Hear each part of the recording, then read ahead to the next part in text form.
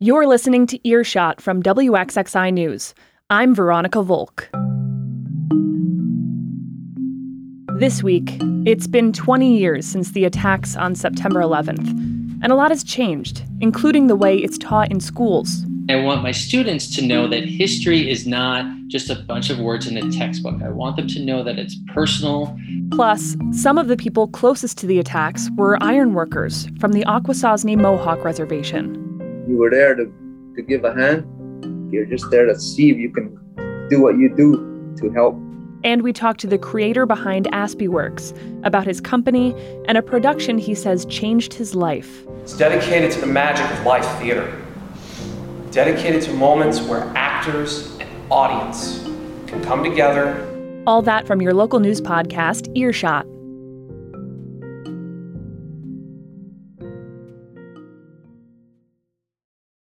Support for Earshot from WXXI News is provided by Rockfox Recording and Production, presenting Legacy Cast, audio and video recordings of loved ones telling their stories for posterity. Produced in a full-service studio located in Bushnell's Basin. More at rocvox.com. It's been 20 years since the terrorist attacks on September 11th. And while millions of people watched the events unfold in real time, whether in person or on their televisions, today's high school students weren't even alive yet. For their teachers, that day is more than just a page in a textbook. It's a vivid memory. Megan Zerez is an education reporter with WSKG in Binghamton. She has this story. There's a lot that's changed since 9/11, including the way that teachers talk about that day in the classroom.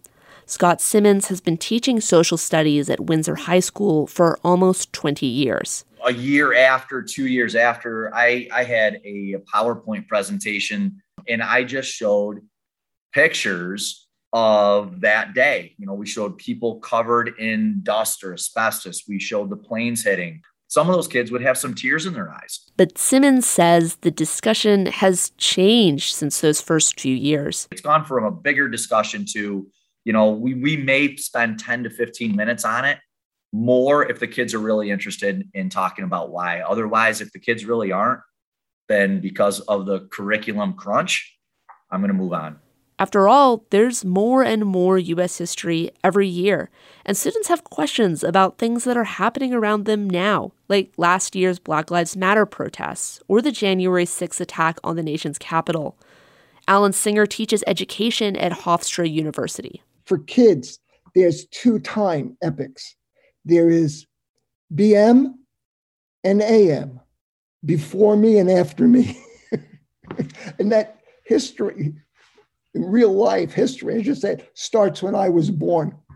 So for me, it starts in 1950. And for kids today, it starts after 9/11. Singer says he wants students to form their own opinion based on multiple points of view. Having their teachers as primary sources helps. Teachers like Brian McKinley. He teaches social studies at Vestal High School, but before that, he worked as a traffic reporter in New York City. When the first plane hit the World Trade Center, McKinley was flying above Manhattan in a traffic helicopter. I heard my pilot yelling, which he never did or none would ever do. And I looked at him and he pointed and I saw the cloud of smoke coming out of the North Tower. McKinley says he tells that story every year. I want my students to know that history is not just a bunch of words in a textbook. I want them to know that it's personal for so many of us. Sean Swider agrees. He teaches social studies at the Owego Free Academy. He says his goal is to help students form their own connection to historical events like 9/11. We dig into things like the Patriot Act and our response to it. Would you be okay if someone randomly looked in your trunk versus randomly looked on your phone? This year, Swider says he expects students will also have questions about the United States withdrawal from Afghanistan. One of the biggest employers in Owego is Lockheed Martin, which has a lot of big military contracts. With current events, though, Swider says respect is important in the classroom. You know, I try to remind students, hey, you don't know what everyone in the room is thinking right now. You can't read their thoughts. Swider says talking about 9/11 is a reminder that social studies is more than just history. It's how to be a good citizen. Megan Zerez is an education reporter with WSKG. You can read more about how schools are teaching 9/11 on their website, wskg.org.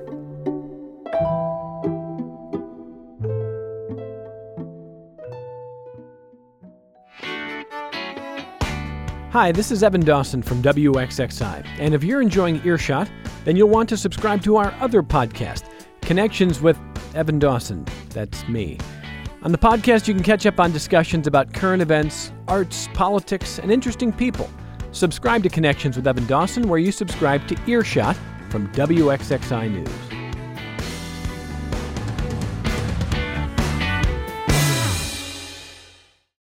As we continue to remember the events of September 11th 20 years later, one upstate New York community was hit particularly hard by the attacks. Ironworkers from the Akwesasne Mohawk Reservation in the North Country have built New York City skyscrapers for generations. They helped build the World Trade Center. They were working when the Twin Towers fell, and they raced immediately to the rescue and cleanup effort. Anna Williams-Bergen is a reporter with North Country Public Radio. She has this story. On that sunny Tuesday morning, Mohawk ironworker Roger Thomas was working on a high-rise in New York City, 700 feet off the ground with a clear view of Manhattan. He looked across the Hudson River and saw the first plane. We seen the plane hit the top of the building. He hit on the opposite side, so we turned on and looked, and we seen the nose of the plane come through and then the wings. It wasn't too much longer afterwards, the second plane came along the shoreline, and he turned almost eye level with us. Thomas says he could see people stranded in the tower's top stories as the buildings caught fire. And the smoke and fire was coming up under them, and they just literally just jumped off. They had no choice. Either that or burn up. After the towers collapsed, the call for help quickly spread through the ironworking community. Many of the first on the scene were volunteers. Paul and Peter Jacobs, brothers from the Akwesasne Mohawk Reservation, were working in the city. Peter says they worked the night shift at Ground Zero just after the attacks. I mean, it was eerie, quiet, and literally it was probably about 6 inches of dust, papers, debris we were walking through. And I looked down at my boots and I'm like, man, this is crazy. I said, how in the world did they expect us to find anybody who survived this? And if they did, God bless them. The ironworkers' job was to clear a path so that rescuers could safely navigate through the wreckage. That meant doing what ironworkers do best, cutting, hooking, and moving steel beams. Paul Jacobs says the pile was so big that the work often felt insurmountable. There was so much stuff that was scattered and crushed and everywhere. Pick up sticks. You move one thing, something else could move. Ironworker Michael Mitchell was hired to work at Ground Zero and labored daily at the site well into November. He says he had to compartmentalize to cope with the gruesome nature of the work. You have to sit back and say, okay, well, that's beyond us. We're here in the task to do our skilled trade and work. So we're not no rescuers. Mohawk ironworkers have a reputation for being tough as nails. They have to move heavy steel beams while balancing on girders hundreds of feet in the air. But Paul Jacobs says even that couldn't prepare them for what they witnessed at Ground Zero.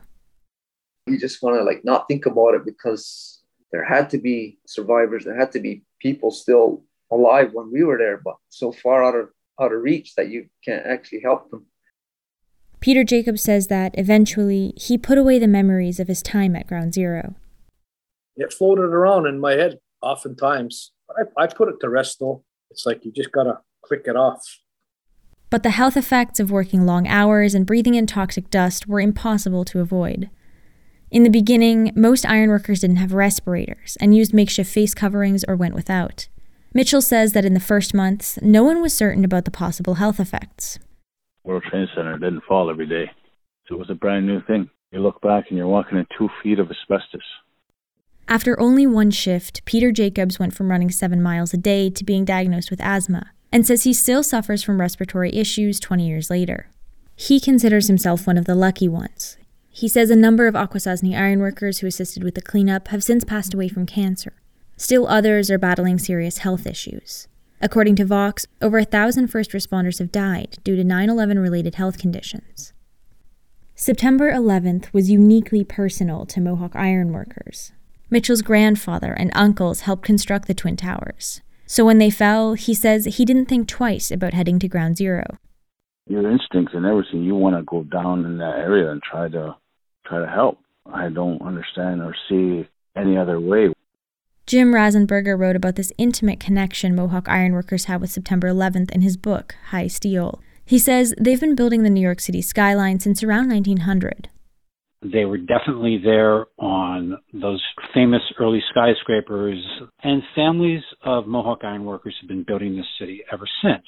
That cultural heritage that they bring to the work is fascinating, and it's also, of course, why when the towers went down, it wasn't just buildings collapsing, it was also a great deal of personal history that went down with those towers. Paul Jacobs from the Akwesasne Mohawk Reservation says today he's proud to say he did what he could to help. You were there to give a hand. You're just there to see if you can do what you do to help. At least you can say 20 years later, yeah, I was there and I tried to help. Peter Jacobs was later invited to help construct the Freedom Tower, the main building of the reconstructed World Trade Center. He worked on the project for 4 years and says it was his way of paying respects to those who lost their lives in the attack. It was an honor for me. I could honestly say I did it to give something back. Anna Williams-Bergen is a reporter with North Country Public Radio. You can read more about the Akwesasne Mohawk ironworkers at their website, northcountrypublicradio.org.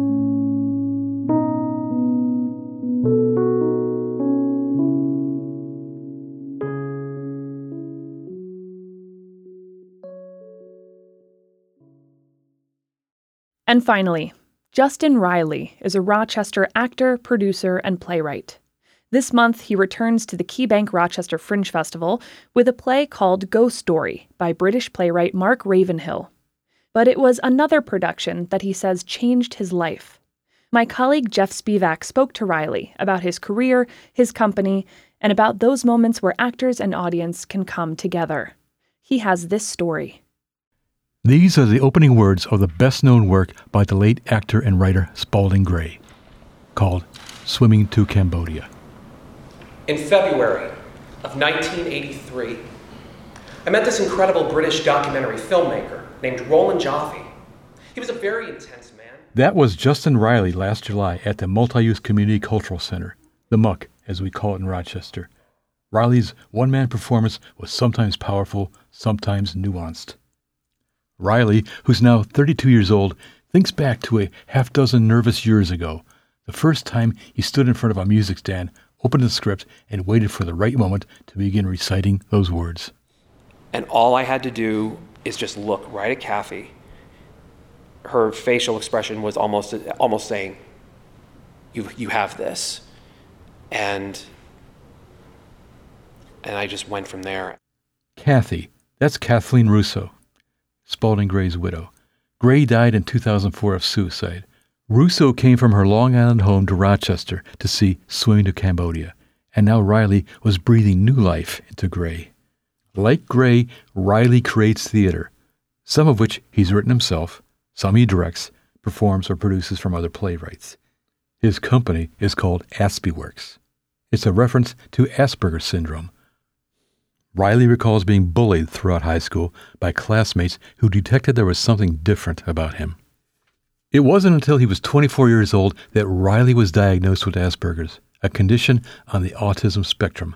Russo sees a connection between the young playwright and her late husband.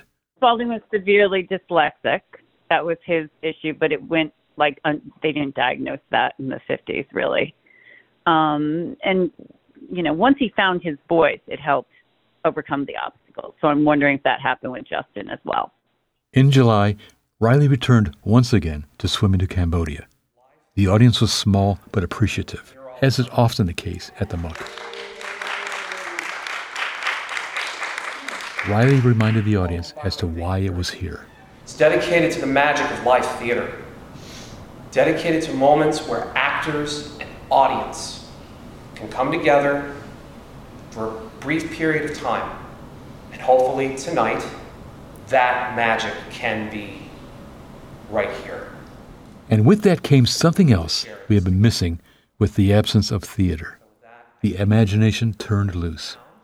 We met the first of the show's shared curiosities, a quilt of exciting, good, and evil characters that live theater can throw together so memorably, as Riley delivered Gray's opening line. In February of 1983, I met this incredible British documentary filmmaker named Roland Joffe. Jeff Spivak is an editor of Arts and Life for WXXI News.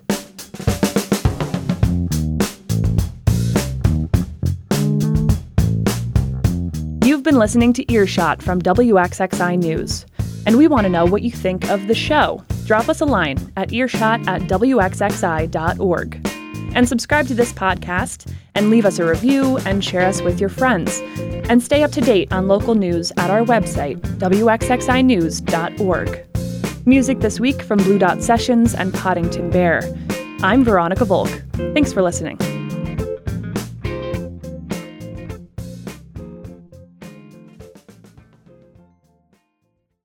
This program is a production of member-supported WXXI Public Broadcasting, Rochester, New York.